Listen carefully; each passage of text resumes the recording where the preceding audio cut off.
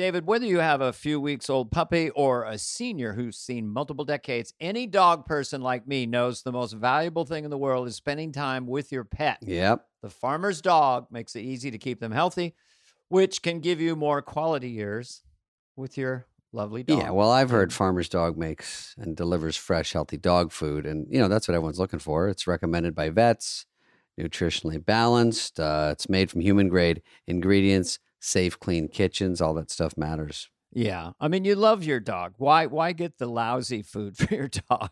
Farmer's Dog is the best. Traditional dry and wet dog food options are extremely processed. Sometimes They use dogs... much lower quality. Yeah. you put it in their bowl and they go, what is this kibble? And they knock it away. What is this canned goo? Oh, yeah. I've had our dog, look at the bowl and then kind of crank its neck up and look at me. And it was like, really? They go, really? Why don't you go first? You want a bite of this? Slop? And it makes that sound. Here you go, dog. Like, so Farmer's Dog isn't just higher quality food. They also send the food pre-portioned specifically for your dog based on their unique nutritional needs. It makes it easy to help your dog reach and stay at their ideal weight, David, and which is one of the biggest indicators of a full, healthy life. A fresh diet has been found to have all sorts of benefits, David, from healthier coat and skin, better breath, if you want to kiss your dog, and even easier digestion and smaller and better poops. Let's look at a clip.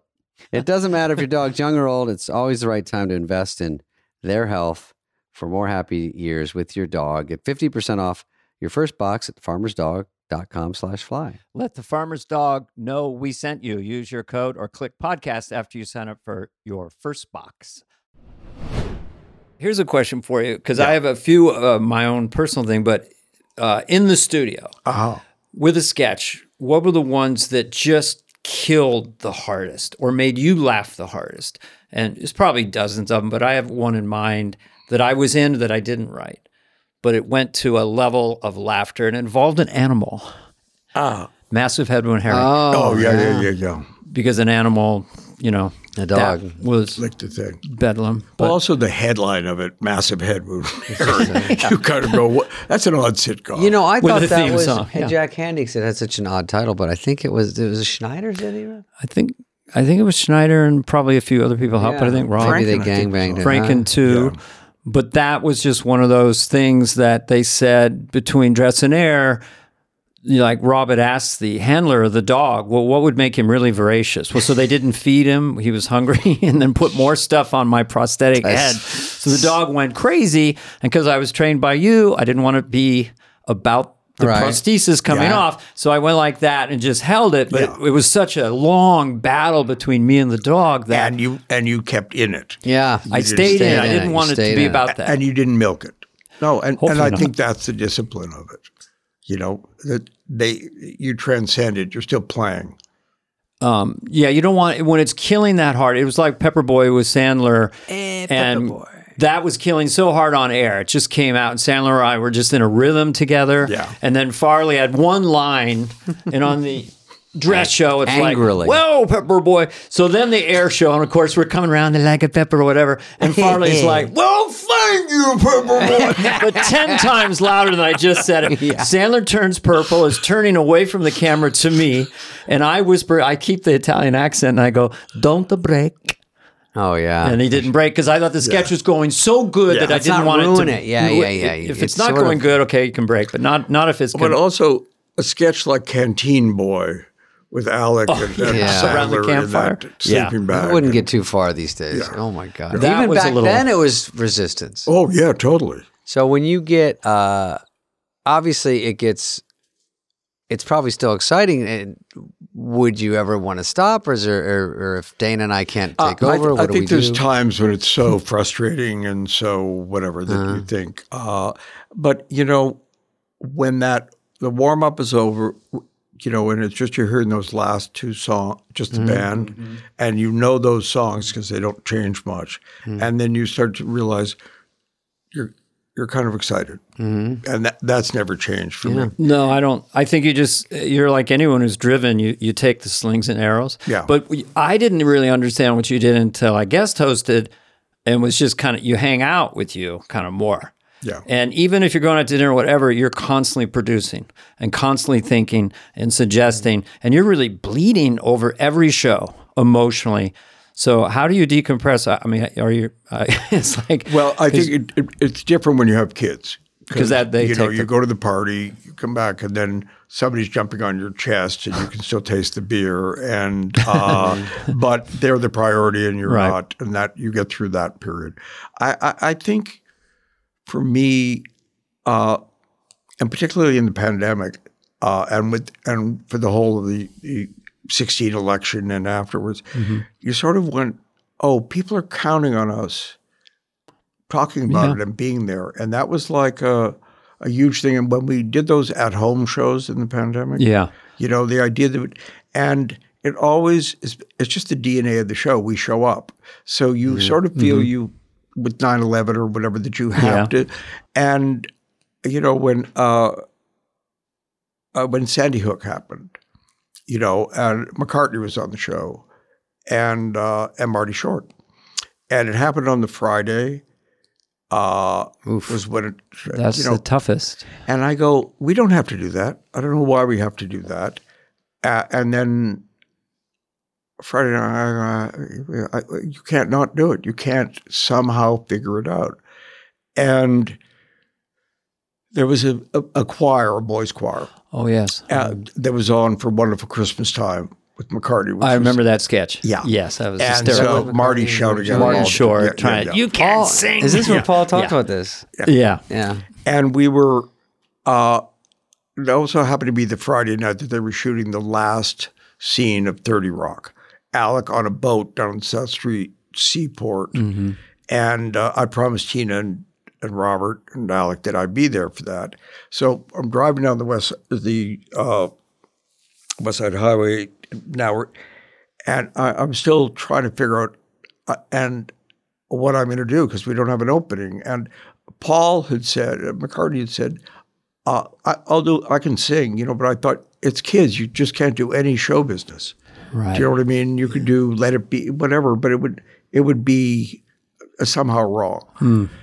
And I called Lindsay and said, will you call the choir master and see if he's got a chart on Silent Night? And she came back. She said they do, and they have the choir. Yeah.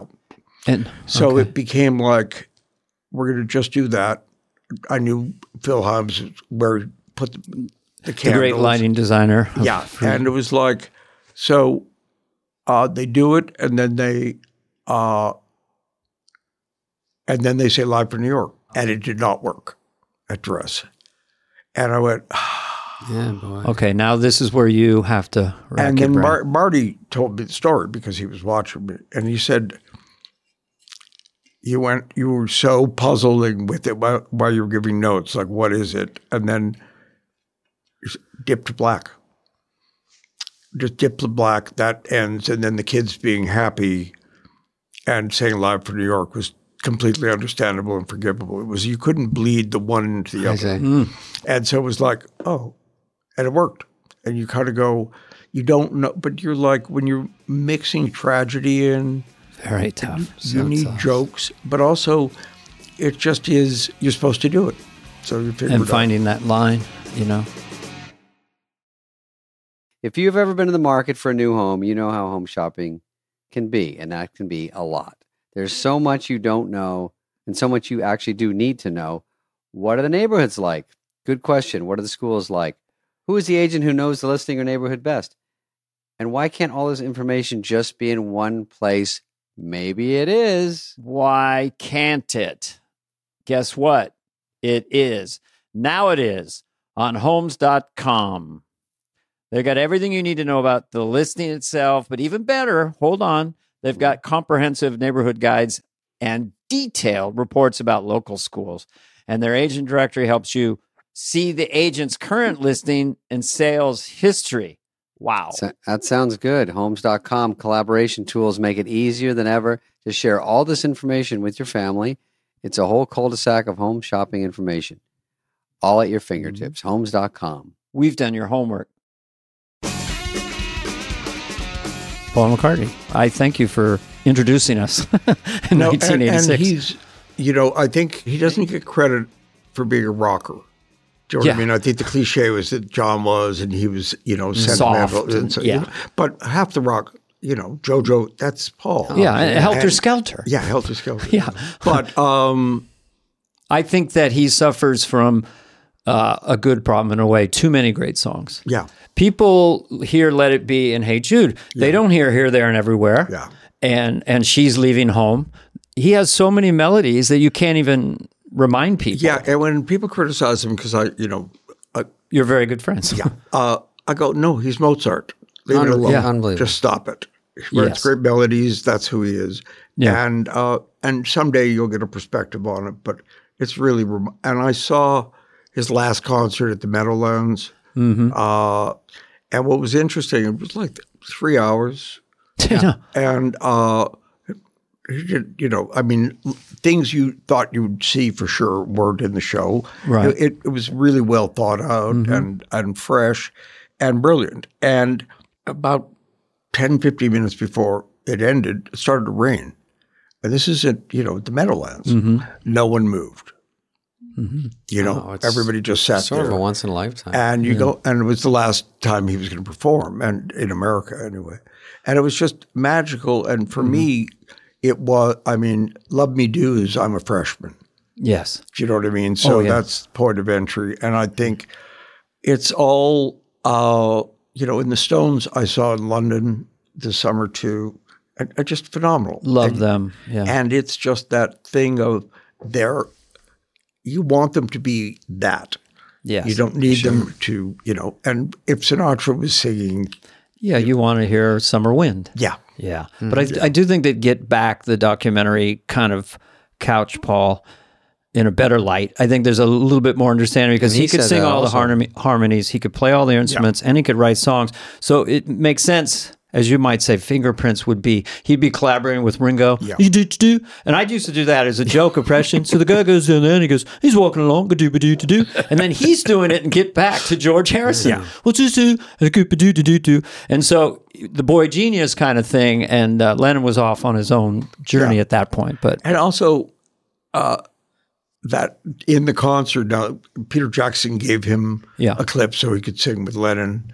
And, yes. Well, how does that? So you realize how young Lennon was. I know, he's just 28. I know. And you just go, oh, it's heartbreaking. Yeah. And Paul was, when I was watching him on the rooftop, when John was doing, his song, Don't Let Me Down, Paul is so engaged.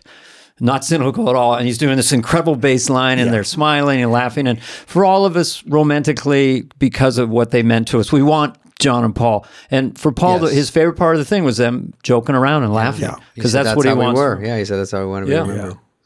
But, time heals all wounds. But also people don't you have that with the cast that you were with? 1,000%. We could run into anybody of our time. Well, also Sandler's in the middle of it, churning them out. Do you know what I mean? And it's always, and you just go, Rob Schneider's living on a couch there, Suddenly gets into, gets into it. Rob talked about them getting famous, and then all of a sudden we had girlfriends, you know. And there was something, or who thought of Cantori, the one where I had Victoria's legs over my... Cantori. Who really wrote that. But you're right, it is like being in the Marines or something, not literally. No, don't send me letters. But yeah, you see a castmate, even running into... Tracy Morgan, he goes, hey, alum, there's a esprit de corps. I also think, I think Bill Murray said it once, you just can't explain what it's like being out there looking into the eyes of somebody else who's in that same scene that is, it's maybe not working, or maybe it's working way better. Like paddling. Yeah. Or working way better than you thought. The sparkle, just that contact of being in that heightened reality, with that level of intensity, you can't really explain. And I'm sure pro athletes have that. I think it's, dancers have it. Which is another great thing about the show is that you started having non-performers host a show. I guess you had pro athletes in the 70s, but that's a reality show in itself. If the pro athlete is bombing or killing, it's just a pro. Michael Jordan's going to try to be a sketch player. Fran Tarkenton was you had in the 70s. But also, I had Ralph Nader. I had a lot of people that I just admired. And so it was Ralph very Nader, smart. for his entrance, he was getting off the elevator on 8. And I said, I think if you were eating a hot dog, that will help. Because he said, well, I don't eat hot dogs. I know. That's why I think it'll work. It's part of it's being sort of The startling. ultimate straight man. And he got the laugh. And it was like, he lit up. It's exciting. It's ridiculous. They compete. I mean, Peyton Manning, they give each other, they're Bill like. Russell. And was. Oh, he had one. Yeah. He was fantastic. I was a huge fan. But it was just like, you could call people and they'd say, okay. You know what I mean? I didn't even know Bill Russell. You didn't know who watched the show because we were mostly in 8H. And then you go, oh, they're watching. Yeah. Yeah. Yeah. And Wayne Gretzky was so charming. I had Broderick Crawford was in some FBI movie. Oh, yeah. Broderick Crawford. And I called him in and I said, he was living in Ohio. And I called him and I said, we're doing the show. And it's called, said, yeah, I think I know it. Yeah. So you'd have to be here on the Monday and, it would be this. And I'm trying to reassure a man who does not need to be reassured. And he said, all right, send me the ticket. Send me the ticket for the plane ticket? An airplane. An airplane, And it's just, what I'm getting at is people just volunteered to come, from Robert Mitchum. Charlton Heston. Robert Mitchum had one of my favorite monologue lines. Yes. About live and it's so dangerous and you don't know what could go wrong. And he said, I thought, what's the worst that could happen? I won't get that 119th movie. Yeah, I remember that. And he landed it perfect. And he was so old school. He had a half gallon of Jack Daniels in his dressing room. He's an old-fashioned movie star. Yeah. Incredible to be around. Walken had that too. Walken is magic. Yeah. Walken, with Cowbell, I think I was just there doing a guest shot, and that thing, hearing Walken come out, and need more Cowbell. It was so... The cast, I know that Will had done it before, but once you got Walken and then Will, that's why it's just iconic. Yeah, no, and also the Continental, which he used to do. Continental was a big was one, an actual show that he would see. It was a local New York 15-minute show where this guy was on, and he wanted to do it. So he knew it perfectly. God, he was good. And that single camera following. Yeah, with like a white glove on. Do you remember Bear Suits Are Funny and Bears as well? Was that a fake story? Well, it was Christopher Walken at the meeting. Yeah. And we all went around pitching him, and he's kind of staring up in Christopher Walken. And then you said, Chris, and I remember him saying this in specific. If you remember, he just said non sequitur, Bear Suits Are Funny and Bears as well. Bear suits are funny. and then he thought, and bears as well. I just thought that was the greatest non sequitur. And Lauren probably goes, write it up. Write it up. Let's put you in a bear suit. Yeah. But that was the thrill being around him. He was there were a lot of people that you were either surprised or couldn't wait to meet or whatever. And John Goodman could do no wrong. Alec Baldwin was like my third show was Alec's first show, and that was the Green Hilly, and it was he did the Mimic. He did all these. One of the things that I loved, great, but this is a Wayne's World thing, which you'll remember. I'll tune in. He was doing Green Hilly. Green Hilly, I remember Green Hilly. You guys were in the conference room waiting to see me about something, and Franken was there waiting to see. And I can't remember what I was doing, but Franken said out loud, "Can you imagine what it'd be like if we had a really good-looking guy?" Oh, I remember this one. Oh boy, yeah, that would not go over. And both Dana and Mike were like. Kind of looked at each other. Well, I thought Mike was more tame, but maybe I was too. I never considered. I didn't have a chin. I can't be. I have a limit on how good looking I can be without a chin. Now I've got this. The ladies like. No, he got up for an Emmy for that first show. Alec was kidding every sketch, and it was he came out of Hunt for Red October, and I was just like, I went into the meeting going, "Oh, this guy's a movie star." Like I was new. Oh yeah, and I remember did I interrupt you just then? Victoria would say. The second time Alec came in, non sequitur, Victoria, like on a Tuesday, I'm not going to do it again. Not this week. I'm not going to do it. And I go, what are you going to do? I'm not going to fall in love with him. I'm not going to fall in love with him. And then by Friday, I fell in love with him. Yeah, get But he behind me. just gets these eyes and he's just He was a stud, balling. yeah. And, But there were so many home run hitters on that when I got there, and all the writing and the Smigels and Handies, and we talk about it all the time. But it was just hard to. Lorne actually hung in there with me because it took a while to get my footing. I was trying to write for you. It's hard to write for other people. I was just a stand up, so it's just to get it going, and then got a little Hollywood Minute, then got some stuff, and it just.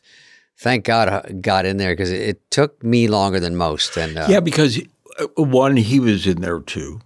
Yeah, this So trick? you weren't Oh, going to yeah. get those parts. Believe me, David let's would go sit through my behind- diary. I'll show you. David would sit behind me, and Lauren would I'd say, sit David's behind- on deck. If you ever, David, ready? Dana looks tired. You're like, no. I'd look back. I've been reading something from Huxley's. David's ready whenever you're ready to go. David, you were funny the first. Yeah, I bet you. Truly. Thank you. And there was David's as never a funny as moment anybody. where I didn't think it was going to work. Yeah.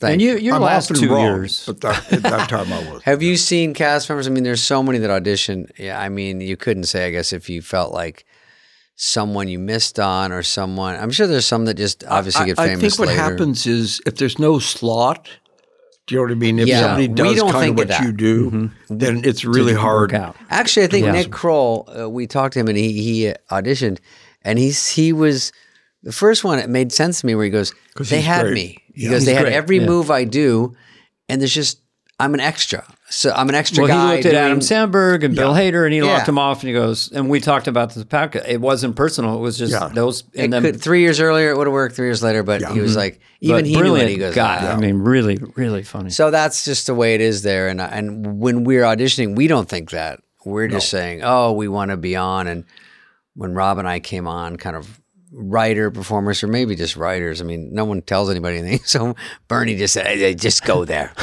And also, Rob was making copies. Oh, yeah. He fucking, Yeah. and Which was a huge somehow that just caught on. Oh, yeah. And you don't know why it catches on, but Yeah. and then you run it into the ground. I mean, I quickly. first met. and then we run it into the ground. It's run it, serious. run it. If it's Ding-a-ling-a, just a ding-a. catchphrase. Oh, the jealousy hit an all-time high when Sting came on. Looking like a stud, and then we're stingling a ding dong, and then he go, "You want to be in Copy Machine?" He's like, "Yeah." I'm like, "God damn!" So it's just you have to sit on Sting the was- sidelines and go, "Good job," and you go, "Fuck, "What am I doing here?" It's tough. Making copies. Yeah, but you know what? And you can't argue it. It's funny. It was original. Yeah. No, And you no, just go, Rob "God, that's has a great one." musical Rob is a great talent. writer He's too. great. He's musical and he can write and It was so fun to be around these movie stars that are nervous and scared about to go in and do Or stuff. musicians. Or Yeah. Sting. I remember we were Yeah. doing the elevator sketch, and we're in between. He goes, "How's my hair? How's my hair?" He's asking me. It's like, and they're really vulnerable, and they got the. And, I told Michael Jordan, if you space out, just read it off the card. It's a very fascinating part they're of this just whole. flailing. They don't know what to do. They're Yeah. scared. And if you get to talk to them, they don't know that we're lowly writers. They're like, what do I do here? And I'm like, are you talking to me? I don't know what the fuck's going on. Jeremy Irons I remember his show. Hello. was Saturday, but the Oscars were the Sunday. And he was nominated for Best Actor. Oh, wow. And I knew him from a play he'd done with Mike Nichols, and he was a great actor, obviously. Yeah. And they were doing a Sherlock Holmes sketch, and I won't name the writer, but they're like in there teaching him an English accent. Right. Like, no, it's more this. And you just go, and you just go, well, and then he won Best Actor. Yeah. But you just go, but the passion and blindness of comedy writers, Yeah. you know what I mean? Of like, no, you don't get it. It's like this. And you go, and so confident. But performers have witnessed and felt death out Yes. there. Yes. So they never are confident because they actually know the job. But writers are like, no, Come on. you know. And I remember George Meyer when he was on the show, and he was Show really brilliant. dime. And he would you'd sort of see himself throwing his body against the wall at dress rehearsal when someone blew a line. Yeah. And that's why animation works better. Because Because they they do obey. exactly what they're told. But performers can either give you that exhilaration of like they took it off the paper and now it's this other thing that will always be that. Yeah. As opposed to you got the laugh at the end of the line, you know. I think I was doing a courtroom thing as Johnny Carson, as Johnny Cochran or something, and Smigel had written it, and he's putting all these birds and things on me. It's like, and it's 5, 4, 3, and it's a cockatoo. I go, Robert, enough. I got to see the thing. You know, come on. Robert is relentless that way, which we love him for. He wants to be performing. Oh, he loves to perform. Yeah, but we had some great collaborations together. He was good with rhythms and, you know. Yeah. So this new season. Excited. How is your? I mean, you're pulling up your socks. You're feeling good. You're just eyes wide open. I think it was. We ended the season with goodbyes. Particularly Kate and actually Amy said it. And Pete, and so dealing with that, it just had that valedictory thing, which we did with Kristen Wiig as well. We've done it a bunch of times. Yeah. And you just slipped out in the dead of night. I blame it on Bernie. You gotta go now, Irish kid, exit. or you'll never go. No, I don't know why I did that. A lot of people on this, just anecdotally, without naming names, kind of like go, why did I leave? Because some of them left voluntarily. Yeah. And why was I so angry? Yeah. And what was I thinking? And for me personally, I had so many inputs coming at me. Yeah. I got too hot, too big. It's like Mickey Rooney in The Twilight Zone because of Wayne's World and all the political stuff. So I was sort of lost. But yeah, I was envious and thought it was sweet when Kate and people got a little send off. It's sweet. Yeah, and also I think there's something about it can't be everything, the show. And it is for so long, and then but if you're ever going to leave, and so you have to leave at some point. Yeah, but Except for it's Keenan. also that you're never going to feel that intensity of that because it's its own sport. Do you know what I mean? And you're in Hall of Fame. Never as hard. Yeah, I went to a sitcom and it was great people, great actors, and I go, this is just not the same. It's just not as tough. And people writing for me, and I go, this is unbelievable. And also, SNL is all risk. Like there's no safety net, and there's also no guarantee that it's going to work on air. Or you're going to be on. I No, mean, like you're walking through the hallway, and it's like 20-1, and they go, and you're in your outfit, and they go, Gap Girls is cut. You can't on the air, And you're in the dress. I already made it this far. Go back to your rooms immediately. Yeah, and anything that's cut on it, that's the tough because that's again, there's no guarantees. And Now we tend to play some of those. oh yeah, I guess we you put guys them play online. dress, or you can play. Well, doesn't Saturday Night Live? I think I read this gets like I don't know, almost 2 billion YouTube views. Isn't it number one? YouTube foreign is huge. It must be just Yeah. huge. And what's happened is Lewis Hamilton, the race car driver, was at a party last season, and he talked to me. He said, "Well, I grew up watching the show," and I go, "You're in England. How do you watch the show?" You forget that it's all online and people.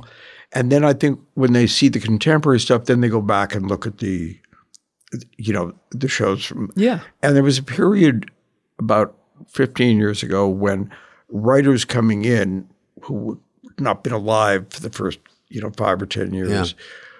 We had a server where they could just go on. So sometimes people would watch 2 or 3 shows on Tuesday night before they started.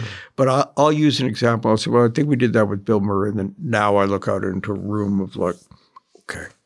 All right. Who's Bill Murray? I'm talking about 45 years ago. Yeah. So it's a. I think Peacock probably has all the old ones, maybe. It's everyone has it on their laptop. I mean, every sketch, right? Because when I was there meeting John Mulaney and Bill Hader, I'm like, oh, what do you guys want to do? They go, we like Mickey Rooney. When I did Mickey Rooney, like, really? And they brought it up immediately. So and Bill, when I've talked to Bill somewhat seriously about his time there, he was frightened. he talked about the panic attacks. And I go, it's so interesting because I'm pretty good at reading that stuff. Yeah. But he was so good on air and so original. And I mean, he auditioned with Vincent Price. Yes. And Who does that? and James Mason. Now, they were in my childhood. I don't know how we get it. And things got to Oklahoma later. But it was just so original and right away. Do you know what I mean? Yeah. And Vinny Bederci and all of that stuff. And you go, such an original comedy voice. Yeah. You know, we know what else he can do, but he was truly funny. So good to have voice his on there like rhythms that. and the Vincent Price thing. It didn't even matter if you knew Vincent Price, just No that his one knew. party's being ruined and he's being very trying to pull it together. Well, okay, thank you. And it was Toady Field. I don't know who was coming to the room. Toady Fields, but he said he was just, almost in tears in the bathroom and on 8H. Yeah. You could, if anyone wanted to see Church Chat, my hand was drenched in sweat. Yeah. There's a lot of controlling adrenal. And you don't know. 5 seconds before, you still don't know whether it's going to work or but there is that thing of like it brings out the best in you. And when you win, you really can feel it. Well, you can't, there's nothing like the first big laugh to relax you. You're just not relaxed. And the very first time I said, well, isn't that special? I got such a big laugh that I finally went, But also, there's a period in which they you probably have 3 or 4 years where they just get a laugh at whatever you do because they think you know more than they do, and they're just so excited to see you, and that's been happening for the last 10 years or so. You just could kind of feel in the room, and I'm going, I don't think that's going to play, and they go, no, of course it's going to play because it's these guys. It's those people doing it. Looking to save on delivery? DashPass from DoorDash is your door to $0 delivery fees and savings you can't get anywhere else. DashPass is an exclusive membership with DoorDash that gets you unlimited $0 delivery fees on eligible orders and members-only deals and discounts. Whether it's food from your favorite restaurants, grocery from across town, or anything in between, DashPass is the most affordable way to get everything you need delivered right to your door. With $0 delivery fees and lower service fees on eligible orders, DashPass makes it easy to save at restaurants, grocery stores, and all your local favorites on DoorDash. DashPass pays for itself in 2 orders on average. Plus, DashPass gives you special access to exclusive promotions and menu items, all for $9.99 a month. Get more from delivery for less with DashPass. $0 delivery fees and reduced service fees on eligible DoorDash orders. Sign up for DashPass today and get your first 30 days free if you're a new member. Subject to change. Terms apply. Buying someone jewelry is usually a great experience all around. To get a beautiful gift, you get the unforgettable moment of seeing the look on their face when they open it. The tricky part, Dana, as you know, figuring out how to get the perfect piece at the best price. I hate to say it, price matters. I mean, that's why I recommend for any jewelry purchase, you source it from BlueNile.com. They've been with us for a while. Yeah. Blue Nile offers thousands of independently graded diamonds, David, and fine jewelry at prices significantly below traditional retail. They also offer peace of mind with every purchase. Some of their highest quality they have some of the highest quality standards in the industry. Right. And David, whether you want to make a classic statement by gifting a white gold tennis bracelet to Sarah Sherman, or bring out her eyes with sapphire and diamond hoop earrings, Blue Nile's jewelry experts can help you find the perfect gift. David? They're available 24/7 by phone or chat to answer technical questions like, should I make it a diamond cut or a circle? Those are the technical questions. I know. Oval. They fit your budget. They'll make sure what you want, they can fit in your budget.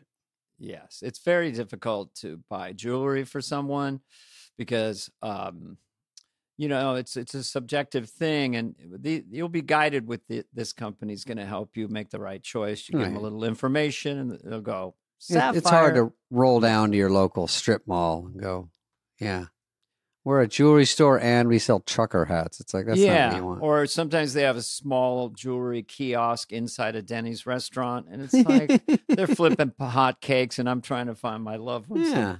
Yeah. No, thank you. You can feel great about your purchase because Blue Nile also offers a diamond price match guarantee. Oh, that's nice. So you can't lose. No, just in case. You got 30-day returns. Shop Blue Nile today and experience the ease and convenience of the original online jeweler. Go to BlueNile.com today. That's BlueNile.com. There was once when we were in the Monday meeting, and I thought, I don't know if we had like a dry spell, but I was in the Monday meeting, and the host, who shall remain nameless, but I go, I think Mike and Dana are more famous than the host. And, the cast gets so big sometimes like that, and they're so well known. And we always, you always have, to this day, huge hosts and great people that come in from all areas. And Kim Kardashian did a great job, and that was sort of out of the blue. And just that's great that you keep doing that, and something's working there where they all want to do it still and get that one thing because they hear about it. And they all walk away going, it went too fast and it was too great. And if I do it again, I know what I'm doing this time. But also hosting, everybody, there's 150 people. They're all there to make you look good. Yeah. So you're the center of it, and it's just a different experience. Unless you're Steven Seagal, you believe that. Steven Seagal, my favorite host. So one that you guys started, which was kind of interesting, having the women play men. Because that wasn't happening. Yeah. And that just sort of happened organically. And Kate McGinnon did a lot of men and other things. Was that just sort of happened? You went with it. It's just a new flavor. If you're me, you're always going to go with the funniest take. Mm-hmm. Sure. So gender isn't the issue. It's just who's got that voice. Well, Kate had the audience in the palm of her hand, and she was so great that played Sean Spicer. Yeah, she played Sean Spicer, and Trump was furious about it. From what was Trump? Yeah, they're taking it. Because it's like they're having a woman play you. Do you know what I mean? Wow, yeah, very old-fashioned maleness stuff. I think at some point he liked what Alec was doing. He did? No, I think at the beginning. Maybe. The first 5 seconds. Yeah. Well, it was just unique because we knew that Alec obviously didn't favor his politics, and then he started to not like Alec, and it was a public thing. Yeah. And before, it was sort of hidden if Daryl Hammond's doing Al Gore, no one really knows his politics or whatever. So that was a new kind of flavor as well. Yeah, and also we did things that we wouldn't do now, with John Goodman playing Linda Tripp or whatever, so it was just, and I think you sort of, standards and boundaries change. And, things that you could do, Franken always stretched the envelope. A piece, I think it was with Garrett Morris and Julian Bond. Mm-hmm. And it was about, it was a black talk show. And it had a line about that light-skinned black people are smarter than dark-skinned. Oh, God. It's Franken. Hello, Franken. And Garrett would say, like what? But what I'm getting at is we could then, there was no malice in it. It was just like that thing of what can't you say? And in regular TV world. Yeah. I like when anyone gained 7 pounds, the next week Farley was playing them. Yeah. That was like, his job was like, it was always brutal. I used to say this thing about when you guys were filming, because you were up in Toronto, I was down there doing the show, and then I'd come up and whatever, but I'd say, I'd see dailies, and your way of handling stress was, you'd have a banana and whatever, and it would be like that. And Farley's would just be to continue. You'd lose weight and he'd gain weight. But the weight in the frame stayed the same. It was always a constant. And it always looked normal. Yeah. Oh, yeah. We'd go back and forth from Toronto with Eric Newman on the flight with us. Yes. Where's his? Are you going to ever write a book, Lorne? Because Meghan Markle did. No. I think the hard part is you can't tell the truth, or you don't want to bury people. Yeah. And also, I think you go then when you get to be my age. Did that actually happen?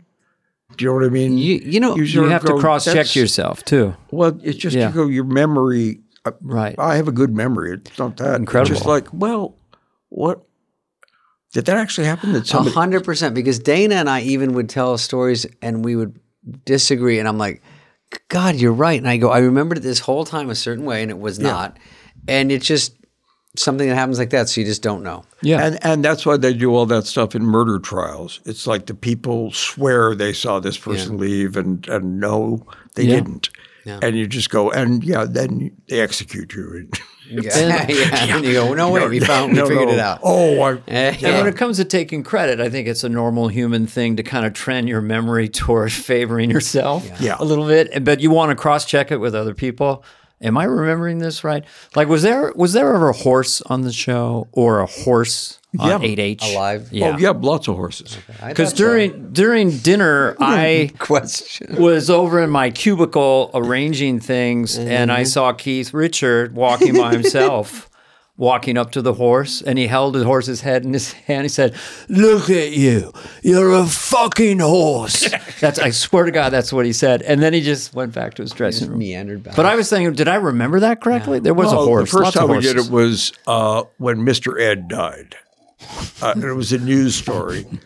And Chevy could do Mr. Ed's voice. And Wilbur. so he would, exactly, Wilbur. Yeah, and we got the horse in the studio, and then he's interviewing the horse in the last interview, and he'd be doing both parts. So when the horse was talking it would be Chevy. Yeah. Must have killed. Chevy, Horses, giraffes. We had monkeys. We had a camel about 4 years ago. No, maybe longer now. And it got off. Every camel works at Christmas. It's not like you get hold of a camel. They all work. The manger so there was thing. one. There was. They lied about how big it was. And Kenny Amon was They're like, scary. wow, Kenny Amon. Hey, David. So he came off the elevator, and then the hump. You can call it a hump, right? Yeah. Yeah. I think so. The hump got stuck in the tiles of it was so of tall. the ceiling. Yeah. So it was just stuck. There was no getting it there. And then we're going, but we're on the air. We have to get. Yeah. So I think they got a Cut the donkey, legs. made it look like a camel. It was like that kind of thing.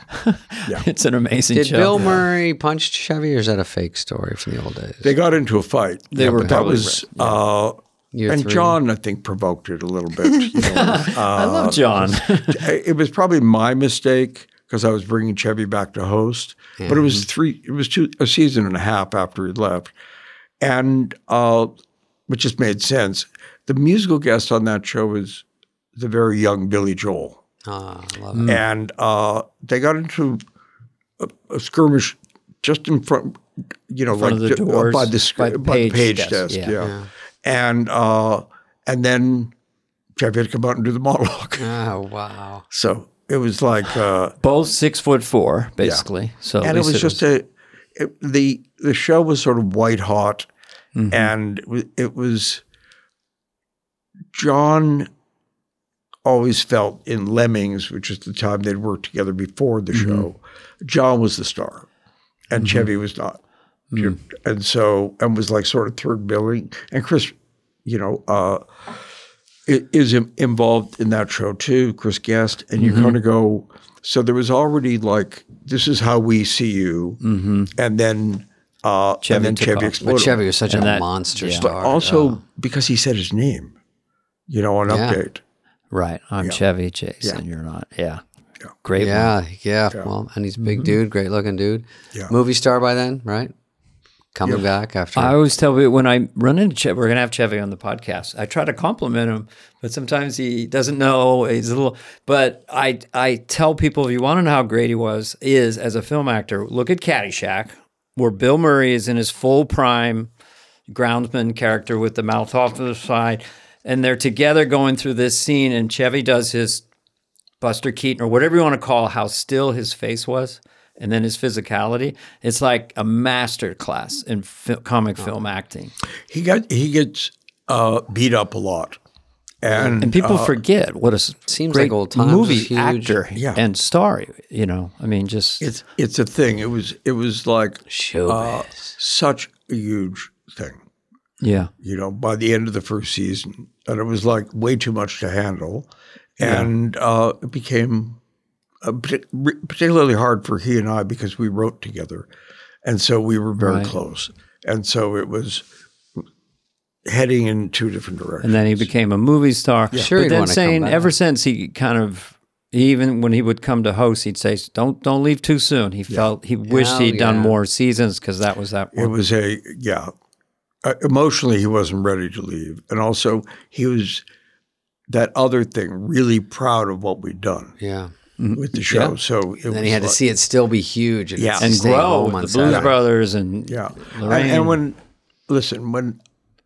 at the end of the first season, I won 3 Emmy Awards, one for Lily Tomlin and Richard Pryor thing I'd done the year before. Nice. And Richard Pryor, who I'd worked with, we had dinner at Dan Tana's. So, we were feeling pretty good about ourselves. And he was offered a 3-picture deal at Universal. And he said, this is what we wanted. Do you know what I mean? Comedians did not get movies. Yeah. Right. And it was like, and I thought, I've just been through my championship season. It's not going to, I wrote everything I ever wanted to write at least twice in that season. So it was like, oh, you could get off stage now and, Wow. And I went, I can't do that. Everybody else has to stay for 5 years, it's that. But I think that if you'd said to me then that I would be still doing it and that I would have found so many other things that were there that I didn't know at the beginning, that were not part of the original design or whatever, things that it grew into or that it does, or that its influence would be just as strong politically as it is and music keep, or keep whatever. discovering super talented people Yeah. and being launched from your show to have careers. Also, they kind of find us now. Yeah. In the 70s, you had to go out and recruit, but I think people... Yeah, sure. Yeah. I mean, I liked it, staying alive, because there was a time there, like obviously when you were on, if you missed the show, you had to get the rerun 6 months later. And if you missed that, you had to catch, it was luckily on the best of in the summer, but there was a time there when people hadn't seen some of the old ones, and then it was on the E! channel, and then now you can see it all. So it's it's interesting. It's like Emma Stone grew up on Best of Gilda Radner. Wow. And those sort of best of, all those best of, you're in them. I mean, but we stopped doing them because the VCR thing. No, it wasn't really. Yeah. And they're all on YouTube, pretty much. But people wore those out. I think Kate McKinnon had one of those. One of the last ones, probably. Oh, best they had of? like 3 movies, which was great. Yeah. Knowing how to speak and understand a new language can be an invaluable tool when traveling, meeting new friends, or just even to master a new skill. But it's not always simple when you're bogged down by textbooks and structure classes. That's why so many people trust Rosetta Stone. Rosetta Stone is the most trusted language learning program, available on desktop or as an app. It truly immerses you in the language you want to learn, like Spanish, French, Italian, Chinese, and more. You won't just be studying English translations. The Rosetta Stone intuitive process helps you pick up a language naturally, first with words, then phrases, then sentences. Don't put off learning that language. There's no better time than right now to get started. For a very limited time, listeners can get Rosetta Stone's lifetime membership for 50% off. Visit rosettastone.com/rs10. That's 50% off unlimited access to 25 language courses for the rest of your life. Redeem your 50% off at rosettastone.com/rs10 today. This episode is brought to you by Progressive Insurance. Whether you love true crime or comedy, celebrity interviews or news, you call the shots on what's in your podcast queue. And guess what? Now you can call them on your auto insurance too with the Name Your Price tool from Progressive. It works just the way it sounds. You tell Progressive how much you want to pay for car insurance, and they'll show you coverage options that fit your budget. Get your quote today at Progressive.com to join the over 28 million drivers who trust Progressive. Progressive Casualty Insurance Company and Affiliates. Price and coverage match limited by state law. Well, Lorne, we'll take a 20-minute break and, and start the part podcast. 2. I just, we just want to thank you for And doing we this. didn't talk about anybody dying. We didn't. There was a lot. No. Do you want to? No, I'm good. I mean, but we were there for a lot of that. A lot of big ones, yeah. 2 of my bandmates for sure. Yeah. And I was just at Catalina Island, and that's where Phil's ashes are. Do you remember John at the memorial? John Lovitz? Yeah. Kind of. What do you do? He's We just talked about Phil. Oh, yeah. Yeah. Yeah, well, But they couldn't have been closer. Yeah. And they could, that sketch, which was a groundling sketch that we finally did. yeah. What's the word on the street? What's the word on They the were street? doing the gangster thing so much before we premiered with the first show. Yeah. I remember Dynamite going, did they do anything else? He was like, how you doing? What are you? What are they saying? What do you mean, what are they saying? They just did it spastically. Love it. Still so funny. I see him all the time. And in Three Amigos, I did it with them. That was that scene, yeah. Oh, that's right. Yeah, but John is, he's supernaturally funny. He's a Do you see him? Do you see John? I do see John, yeah. I talk to him a lot. He's on the road or he's at a He's hotel doing with stand-up. Jerry, his dog, Jerry Bruckheimer, and it's just there's only one John. He still is So funny you're at talking dinner. to Lorne. One of the most naturally funny people. He is really, and Where did that come from? people like when they see him, they all know him. He looks exactly the same. They all come up. I And love seeing he him. came back to play somebody like 3-4 years ago in a cold opening, and he destroyed the dress. And I said, John, you got to make sure you're on your mark before you go, like that. And he was just off camera. Just slightly off camera. The live audience was going nuts, but it wasn't, what I thought? Heartbreaking. Because it's still all natural. Do you know what I mean? It Right. isn't. So that's the moment he felt to do it, as Yeah. opposed to 3, 2, 1, Yeah. get to my spot Yeah. and then do it. Yeah. Like Yeah. Hartman would have been on camera for sure. Who? Hartman. Oh, Phil was, his binder was so meticulous. His office was meticulous. He was in so many sketches. And then he would just, in between takes or when we're rehearsing, he would just be looking at Evan I Root couldn't believe he'd look at boulder. something else. I go, you're not He'd look thinking at about this. boats and his plane. He had and it was wired. Yeah, a he was- Renaissance person. Yeah. Yeah. But Smart. Yeah. All right. Well, thanks, buddy. It's been great getting to know you guys. Yes, it's nice to meet I really feel like I know you now. Yeah, and yeah, exactly. no, thank you for I'm doing going this, here. Lorne. Goodbye. you.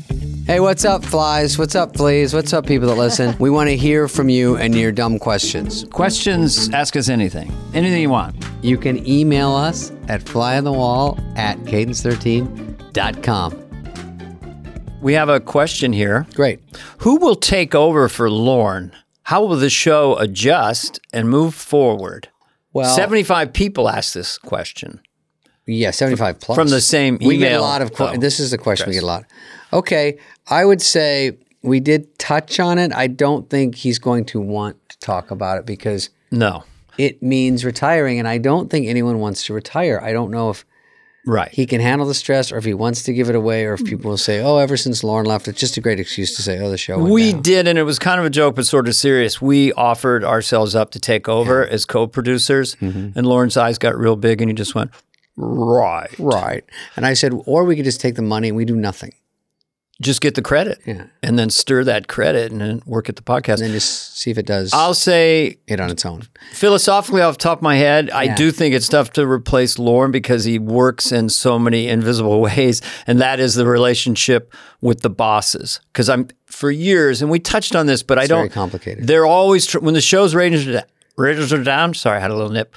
When the show's ratings are down, they want to change it. It's got to be taped, or you can't. Lorne was so vigilant about keeping it exactly the same. That's why you go back, and it's a little bit creepy in there because it's like going back to high school. It's cool. Now, the only thing different now when you go back is all the photos when you walk down that first hall are all so historical because it's every big star doing a big sketch, and you're like, whoa, all right here. Yep. All the history of almost 50 years. So I don't know. There's names. There's Tina Fey. They're perfectly capable if she wanted it. Steve Higgins. There's Higgins. There's Downey. There's who wants the job, who can handle it. Remember Apatow talked about it? Yeah, he's a producer. Apatow could do it. Maybe he wouldn't be as close enough to the show, so he'd get some resistance, but he Lorne, obviously knows what he's doing. Lorne took over as such a young man. It feels like it needs young, and yet the show is already adjusting just culturally. It's evolving. When I was on, there was like 6 cast members. Now there has to be 600. 20 or 25. Well, they were 600 for a while. Okay, I'll ask you a question, David. Who would be the biggest surprise you could think of that would take over for Lorne? I have my answer. Let's hear yours. No, they all The so biggest offensive. surprise. They're so offensive. Oh, they're offensive? Why are they offensive?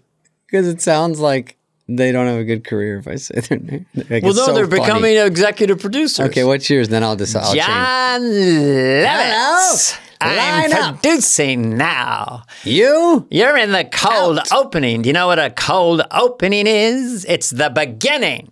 No, that was my jokey Maybe one. you should try acting.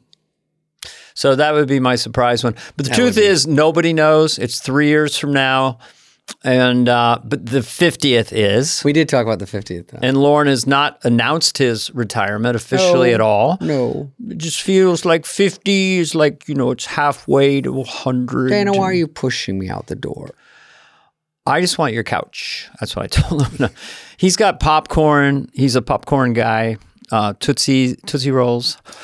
Well, I We guess actually don't have an answer for this question. Is question. petering out, but Yeah. we don't like to stop talking. So thank you for asking. And the answer is we don't know. We could have said 3-4 minutes ago, we don't know. Instead, we're narcissists and we like the sound of our own voice. So thank you, 75 plus. Yeah, we want to cram one all more from ad the in. same email address. You know who you are. It's Lorne himself. What did they say? Lorne@lorne.com. Okay, thanks, guys. This has been a podcast presentation of Cadence 13. Please listen, then rate, review, and follow all episodes. Available now for free wherever you get your podcast. No joke, folks.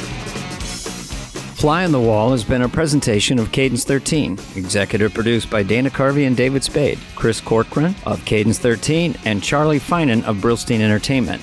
The show's lead producer is Greg Holtzman with production and engineering support from Serena Regan and Chris Basil of Cadence 13.